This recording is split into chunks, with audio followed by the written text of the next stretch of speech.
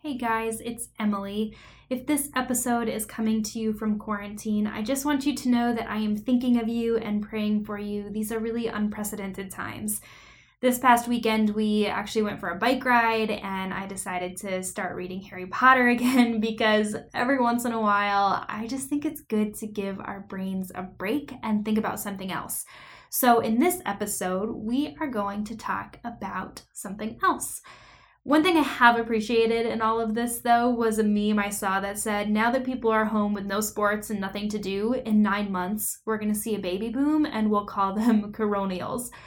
Which I just thought was so funny, but also telling, because right on par with the human instinct of survival comes human sexuality. So I thought it would be a fun time to have a conversation about that. If you've got kids at home, consider this your warning.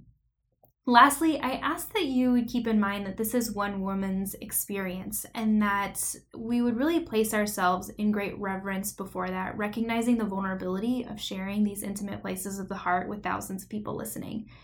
But our hope is that this honest conversation will bear fruit in your marriage or in your future marriage. And before you ask, men, yes, I'm working on getting a male perspective. So with that, cheers to the rise of the coronials. So this is going to be like the really longest great. conversation that you've ever had. Yes. You're used to patience where it's like, I got 15 minutes and on to the next thing. Yep. So take a deep breath, sit back, relax. That's This is going to be a joy for you. You're listening to Lead 'em to Life, where it's our prerogative to explore what it means to be authentically human and fully alive. We have far more questions than answers, but believe that extraordinary answers can be found in the ordinariness of a journey. I'm your host, Emily Leadham. Hey friends, and welcome to Lead 'em to Life. I am here with my friend Alexis today. Alexis, welcome to the podcast. Thanks. Alexis Moats, tell us a little bit about who you are. Give us a few fun facts, some highlights. Sure. So I am a wife to Thomas Moats, who is awesome and getting his master's in theology. Your high school love. I have loved him since I was probably 11. I have diaries from 8th grade saying Mrs. Alexis Moats. Are you serious? Yes, and I kept them.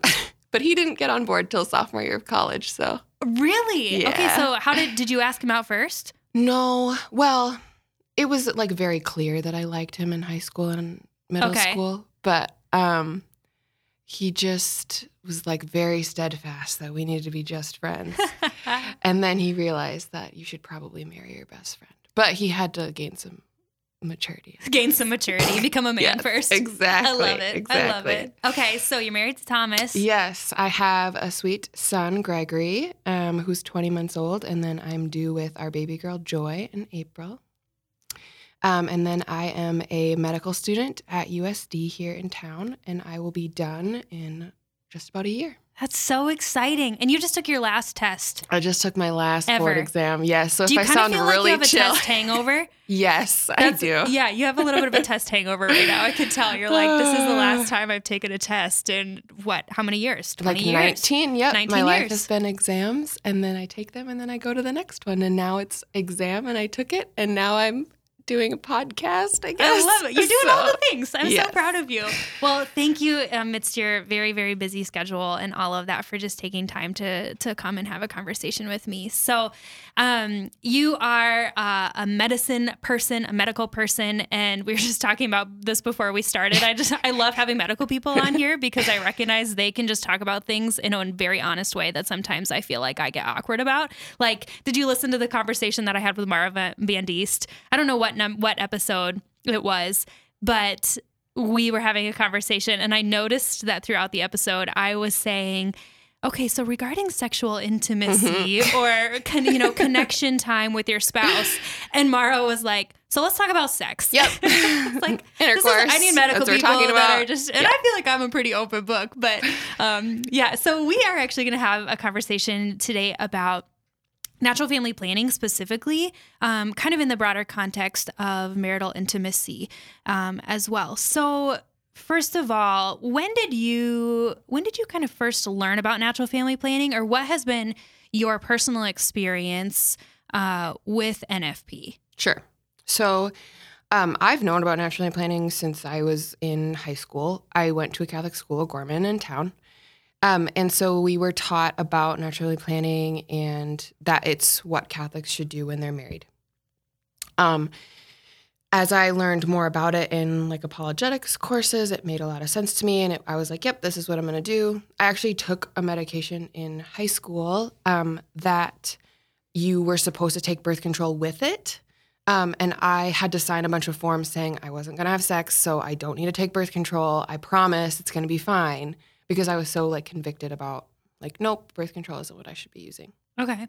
But then God kind of laughed at me, and I was diagnosed with a pretty intense medical condition that required some surgeries and a lot of different things. But I ended up being put on birth control to preserve my fertility and really my life, honestly. And so it was around that exact same time that I started dating Thomas. And we realized we wanted to get married, and I was going through all of these treatments and surgeries, and we had to have like a talk about maybe I wasn't even going to be able to have children. Do you still want to marry me? Wow. So it was a big, huge part of our like engaged life. Mm-hmm. So then we kind of realized that if we were going to get married, we were not going to really be able to have children right away because medical school, because we got married 3 weeks before my first day of medical school. Okay. And so there was going to be a period of time where if I was going to treat my medical condition, I had to be taking a medication commonly used as birth control in marriage. And so we went through a lot of channels and a lot of talking about it with priests and whatever. And that's how we started our marriage, was taking birth control, which is what my 16-year-old self like signed a form saying I was never going to do.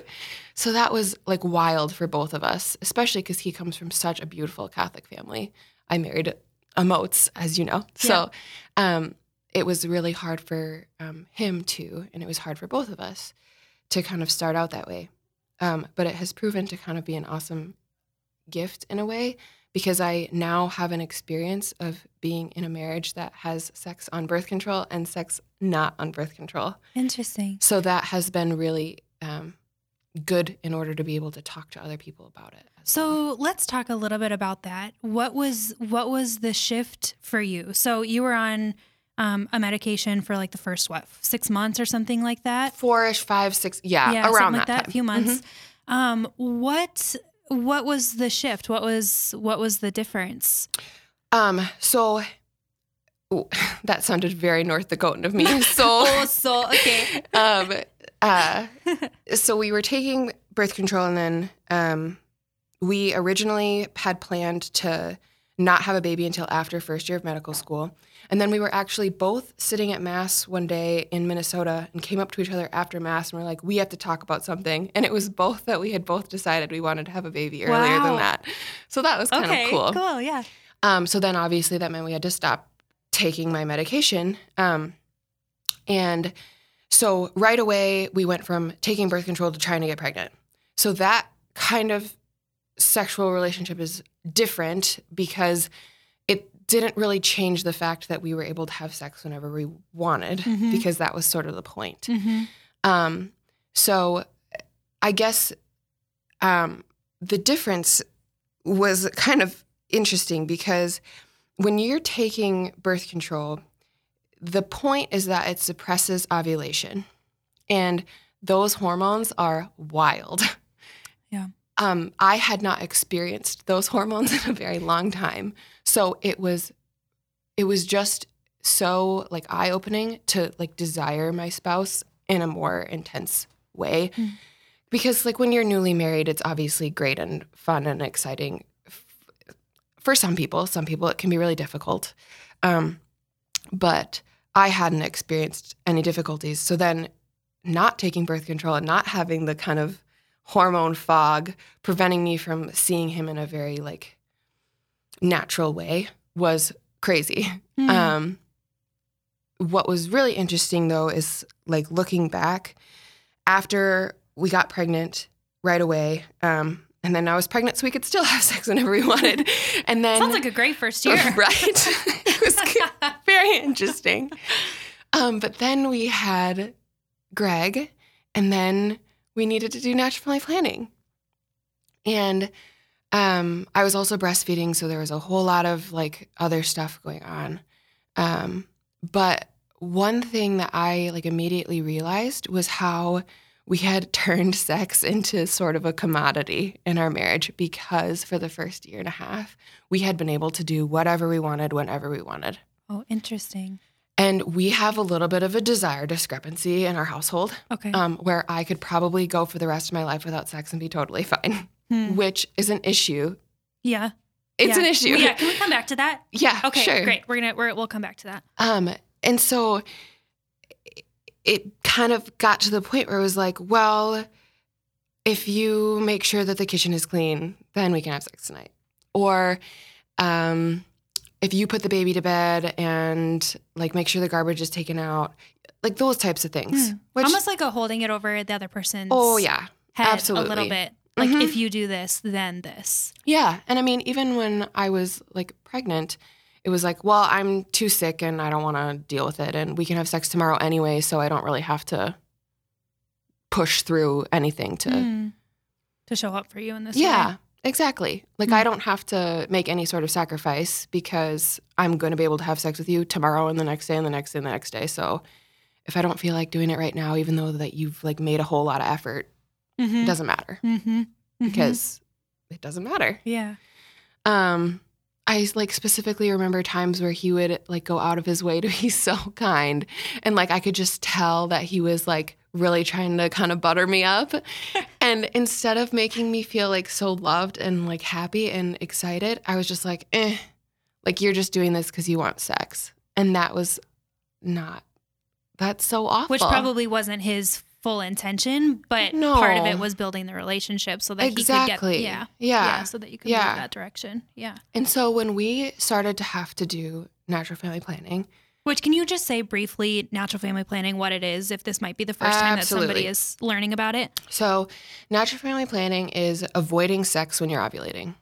To put it like the most blunt. Simple. Yeah, because there's a lot of ways you can do it. There's a lot of different methods and that sort of thing. But essentially you're just trying not to have sex when the woman has an egg that is able to be fertilized. Which you can tell via signs that the female body So you produces. can look at mucus, you can look at body temperature. I just did it like the very medical scientific way of taking an ovulation test. And then that's when we knew that it was safe. Like I had ovulated, it was fine. Yeah. So once we had started practicing that, I couldn't do that anymore. I couldn't just push his things aside because we had very limited windows. And this is something that you and Mara talked about too, is like you had to be very intentional. And I had realized that I had built up such a wall kind of around sex in our marriage because it had become something that I felt like I was like only obligated to do when I wanted and not obligated to do because I'm his wife. And I don't necessarily like to use the word obligation, but it's definitely a piece of marriage that shouldn't be missing. I think you had mentioned in another podcast, like sex and money are two things that people fight about and then get divorced over it. Yeah. So obviously this was not a problem that I could just ignore. Yeah, it's extraordinarily important. Yeah. And so we had to work through some things, but it definitely made sex something that was so much more of a gift and so much more of like a beautiful thing when it was something we were going to do instead of me just brushing it off. Can you name what was the real shift in that? Was it because, okay, we have limited windows, which means I need to be intentional? You know, was it an intentionality thing? Was it, I don't know, even just have it because you were having more conversations about when are we fertile, when are we not fertile? What was it that suddenly made that experience this more beautiful thing? How did it change? Yeah, I don't think suddenly is the right way to say it because it definitely was slow. But it was definitely like the intentionality and the reality that like when I want to have sex with you, I can't. because your hormones are very good at telling you, like, I would like to have another baby now, please. Yep. And I remember I bought this book because I'm a medical student and I am gone for 24 hours at a time, sometimes 80 hours a week. And so I bought this book called How to Love Your Spouse for Busy Wives. Oh, I love it. And I immediately opened it to the sex chapter because I was just so like lost about it. And it was like, suck it up and have sex with your husband. Like, if you don't want to have sex, like, it's just, you have to. And you said on the other podcast, like, intimacy begets intimacy. Mm-hmm. And I remember reading that and being like, I am never picking up this book again. Like, what a load of awful, like, preachy. It turned you away. Yeah. Yeah. And the more I think about it, the more I was just like, it's taken me a while to get there. But, like, yeah, sometimes you have to set aside time. And if I'm not really feeling it, like, I can put myself in a space where, I can do it. Like, it's not an awful, I'm not being asked to, like, pull my toenails off, like, it's just so silly. But I think you build up these, like, walls of resentment because it's such a personal, intimate thing and they're asking you to be a part of it and you have to, like, give your whole self. And it's hard not to be selfish about that. Mm-hmm. Especially for me, I guess. I don't know if that's other people's experience, but so. Yeah. Well, and I think I'm glad that earlier you mentioned we have kind of a high desire, low desire situation happening in our household, because I've talked to many couples that have had experiences similar to that, and it can be a real ache for the marriage. And sometimes it's flipped where it's actually the female that has very high desire and the male that has low desire. And so kind of navigating those things. But that whole idea that intimacy begets intimacy, which if you want to talk or learn more about that, we talked about it in episode 5. But it actually, like, creating the space to practice and to get more honest with your spouse about, okay, what works and what doesn't. And how, I want to enjoy this. Help me to figure out how to get there. And how to become more relaxed, more confident in it.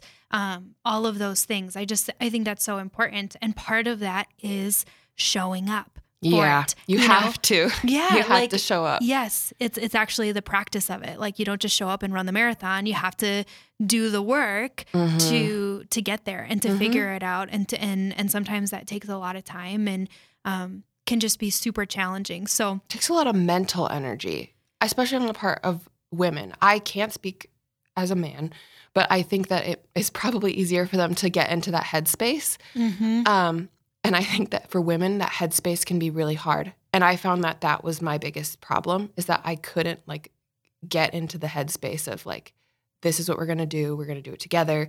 It's not going to be just him and I'm just going to, like, lay here and do nothing.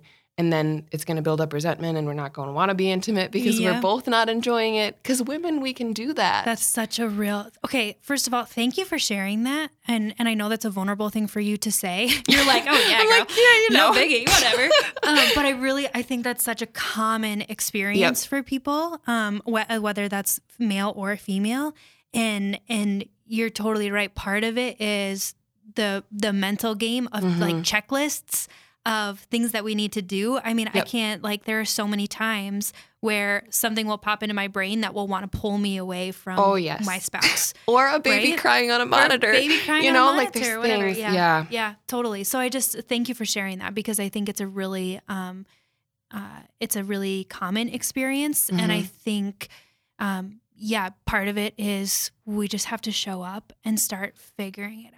How do we do this well? How do we grow in it? So going back to kind of your shift into natural family planning, starting to become aware of some of the things that were actually beneficial to your marriage, kind of combating some of the resentment things that you talked about. There's also this is an honest conversation about natural family planning. I think often, and we've talked about this, that we can look at natural family planning with rose-colored glasses of, oh, it's beautiful, it's so great. Like, I had heard all of these statistics that which are true statistics, that couples that use natural family planning actually have more sex, they have more sexual satisfaction, whatever, all of these things. I don't know right? who they're surveying. I don't sometimes. know where they got that info, but that's what they tell you. Yeah. And actually, that was a massive study that was done. Yeah. And I believe it. and I think that that's probably, it's actually true over probably the long game. The course of life. It's over the long game. And sometimes we're looking just really short at this month, you know? I want to just unpack that a little bit with you. Just kind of what your experience of maybe some of the challenges are, but also how can we, in the communities that we find ourselves in, the friendships, the people that we are, journeying with or whatever, how can we open this up to have a more honest conversation about it? Absolutely. So I found natural family planning to be difficult. Preach. As a educated, almost doctor, I still could not figure out what they were trying to tell me I was supposed to do with this monitor that's sitting in front of me, and I'm sitting on the toilet, and I'm like, I peed on this stick, like I don't know what I'm supposed to do now. And I think that is a reality for a lot of people who start trying natural family planning, is that it ends up being difficult. And I think one of the ways we can combat that is just giving people better tools and better education about it. Yeah. As soon as I got through the block of medical school where I learned the actual processes, I was like, oh, yep, this makes total sense. Perfect. I can pee on this at this time and it's fine. You don't have the luxury of sitting through a 6-week endocrinology course. Yeah. And neither does. And it makes me want to vomit to think about it, for the record. Fair enough. It kind of made me want to vomit while I was doing it. I'm really hot. I don't want. So I think that I think that what ends up sort of happening is we say yep, natural family planning is what you should be doing, but we don't necessarily offer a whole lot of advice or training on how to do it properly. And we don't train doctors how to do it. For sure we don't, because I can tell you firsthand, nobody in my class is trained on how to help you with natural family planning, which is sad. Yeah. And it kind of hurts me to say that out loud. It's a big miss. But I guarantee you that if you go to somebody who's in my class and trained, they're not going to know it. And that's not a thing we're tested on the boards. Yeah. So if you can't go to your doctor and you know you're supposed to do it, and you can't really go to the church, you can't go to your priest and be like, hey, how am I supposed to do natural family planning? I think we need better education and better mutual support. So for example, I did the Marquette method, which is what I'm talking about with the monitor and whatever. So when I had a friend who wanted to do natural family planning, I was freshly pregnant. So I sat her down and we had a dinner together, and I gave her my monitor and I told her all these things and gave her all my extra test kit strips, whatever. And we did it together.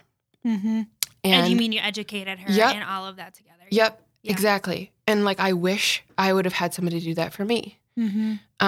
So just, I think that piece of it is tough. And I also think the other piece of it that's tough is that taking a pill is easy.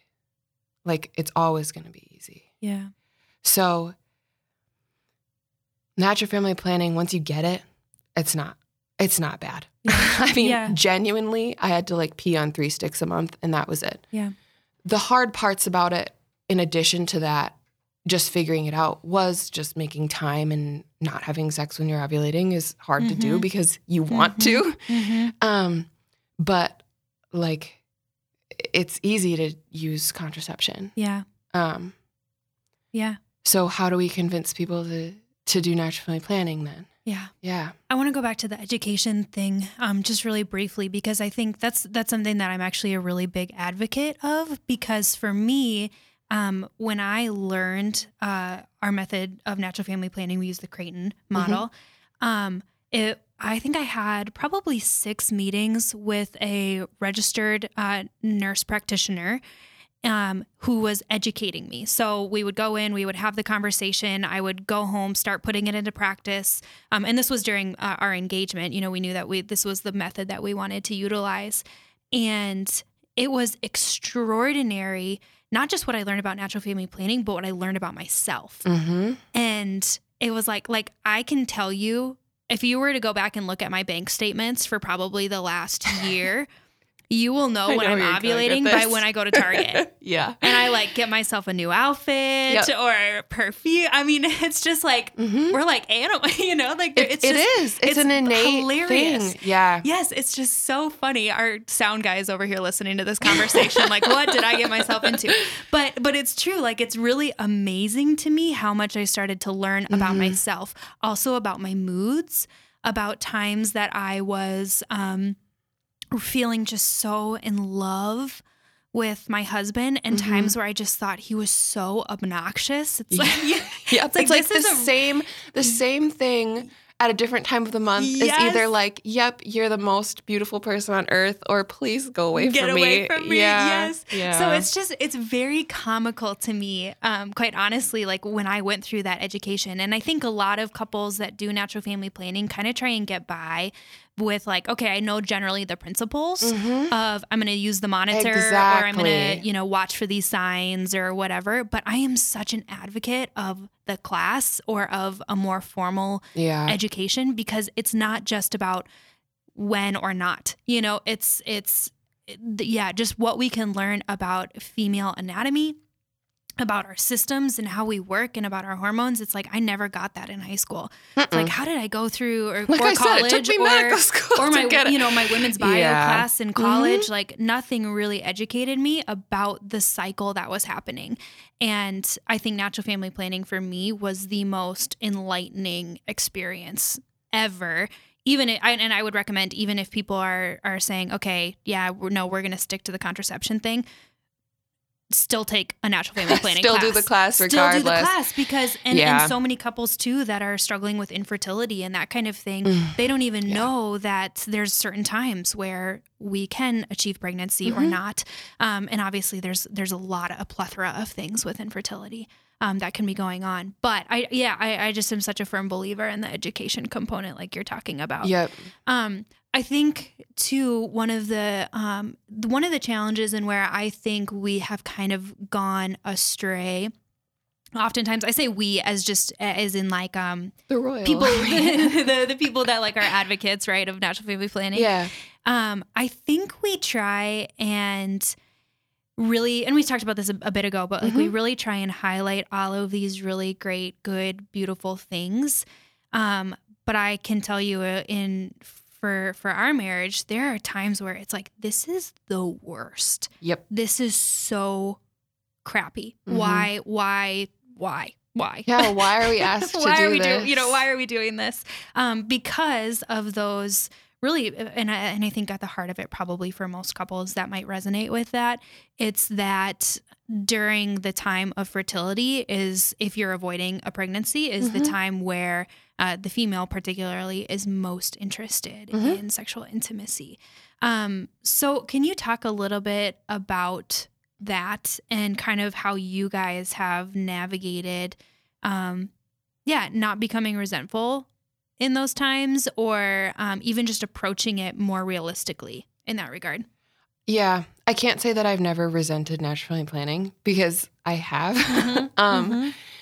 I think that what it comes down to, though, is, I also sometimes resent not being able to eat a cheeseburger on Fridays during Lent. Yep. It's sort of the same thing for me, because I know that natural family planning is what I'm supposed to be doing. So even when it sucks, it's still what I'm supposed to be doing. Now, I can be mad about that sometimes when it's awful, which it really isn't that awful all the time. There's definitely times where I'm Moments, like, this is terrible. And then at times like, this is great. Yeah. So I think that at the heart of it, like I think that society has a really hard time viewing fertility as something beautiful and not the enemy. Yeah. And I think that's what's sort of at the heart of everything is like, ultimately, why am I doing this? Well, it's because I'm freaking awesome and can grow a human in my body, and fertility is this beautiful thing. Yeah. And so my other option, if I want to have sex and not have a baby at this time, is to just not have that be a part of me. Because that's your only option is then you need to take birth control or use contraception. And like I said, that can seem really easy because sex is good and it should be. It's a gift. But when we start to use it all the time, like I said, I mean, I experienced personally, like it also takes away from the gift when you take the fertility part out of it. Yeah. I don't know if that answers your question, but... No, well, it does. And it gets me thinking about just the cultural reality of instant gratification. Yeah. You know, how much do you think that has to play with it? I just actually was thinking about this the other day. Like, I was talking to somebody that loves to watch TV and watches a ton of TV. Like, they get home from work, they don't have kids, they turn their TV on, and it's whatever. And just this, I was noticing in them. I don't think that they were noticing yet, but like, that was no longer satisfying. And they would get to this point where it was almost for them, like, I'm just bored. Like, I'm watching this I've gotten thing. to that point on YouTube too, yeah. Right? Yes. It's like, I'm bored because I actually have never practiced self-restraint when it comes to this thing. And part of me is thinking, is that one of these realities that we're seeing with natural family planning is, it sucks to practice self-restraint, but actually, again, looking at the long game, that's where we start to grow. That's where we start to become more human because we can control our, like we're not subject, I guess, to every inclination or whatever. Like, we have the choice. Yeah, I think delayed gratification is a good way to put it because you're not going to see like the immediate benefits of natural family planning like when you first start. I mean, maybe you are. Maybe there's people out there that are like, well, I did. Yeah. And that's great. Yeah. I didn't experience that. But I think that anytime you have to control yourself around something, it means it's really, really good. Chocolate, your iPhone, which isn't really, really good, but it's really, really satisfying. I mean, that's how people get addicted to drugs, too. I mean, you are around something and it makes you feel awesome, and then you get addicted to it, and it's like TV. Anytime you have to say, like, I need to limit myself with this thing, it's because it feels good. Like, it's a good thing. Yeah. And I think that the problem is that, like, sex is good, and you can still get good things while taking the fertility piece out of it. You can still like have sex with your husband if you're not using natural family planning. And so that almost delayed gratification piece is like delayed all the way till you get to heaven, you know, especially if it's really hard for you. So you kind of have to play like the ultra long game. Yeah. So that's why I think it's just so important to talk about like fertility is not the enemy, because it's not a disease. It's not a disease, and it's I mean, I say enemy like for a reason, because I think that it's touted as that especially society. in the feminist movement. I was just going to bring that up. So every single day, every day when I'm in the hospital and I am a giant pregnant medical student, they say, I could have never done that. How are you doing this? Like, there's no way you can possibly be a mom and a medical student. I would have never been able to study that much, blah, blah, blah, and have kids. Yep. That is the opposite of feminism. Yeah. Because I should be able to carry a baby and be a good doctor. Yep. And I'm doing that. Yep. And I don't have a problem with it. Yep. So everybody telling each other, in order to be successful, you can only have a certain amount of children, or only have children after you've reached a peak in your career, or you can only have children if it's beneficial to the environment. Like, children are seen as this hindrance to women. I am absolutely a better person because Greg and Joy exist. I am a better doctor for sure because they exist. And yeah, it's been really hard. It's been super. I don't sleep. Yeah. I was just talking to you this morning. I was like, I don't know what you're saying to me. Put in an IV of caffeine over there. Are we speaking English? But like viewing fertility as the enemy is what everybody else does. And like John Paul II gave us this great gift of theology of the body, which tells us it's not the enemy. Yeah. It's this actually beautiful, what we're made for. Beautiful thing. Yeah. We're made to be fully human. Yeah. It's not the enemy. Yeah.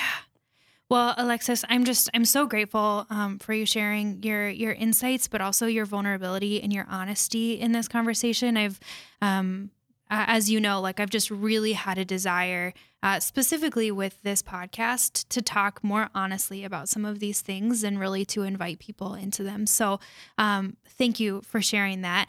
I end every podcast with wanting to know if there's a question that you have been pondering. I'm a big question asker and think that relationships are often built on really good questions and like pulling out something from the other. So is there a question that you have been pondering, my friend? Yes. What do you got? I work in healthcare and I see a lot of sick people, but I also see a lot of society walking around and having struggles with this specific thing. And my question that I think about a lot is, why is our society so afraid of suffering? Because I've seen it be really beautiful, and I've seen it be really hard, but I just wonder why we have this deep fear. Well, I'm going to sit with that one for a while. I feel like I just got like punched because that's me. Like I am totally that way. I often fear suffering. Why? Well, that's a great question. Thanks for sharing it with us. Listeners, I would love to hear your thoughts on this episode, or if it has spurred another question for you that you're pondering. We set up a little Google Voice number for you to call and share your thoughts, your feedback, a question that you're pondering, or even a little shout out that you want to give a friend. I'll leave this in the show notes, but the number is 605-215-1515, 605-215-1515. 1515. You can send a text to that or leave a voicemail. It goes straight to voicemail. So I'm sorry, I'm not screening your calls, but I'm not going to answer because I want it to just simply be an opportunity for you to leave your thoughts in a message. And we will hope to share some of these in future episodes. So definitely shoot us a message. You can also follow us on Instagram at SF Diocese, or my personal account is at Emily M. Leadham. Are you on Instagram, Alexis? I am. What can people follow along with your Dr. Mother crazy adventure journey? Sure. Where do they find you? I post a lot of pictures. Alexis_Motz, M-O-T-Z. M-O-T-Z. Well, friends, thank you so much for listening to this episode. Please share it with a friend to help spread the word about what it means to be authentically human and fully alive. And we'll be back next time.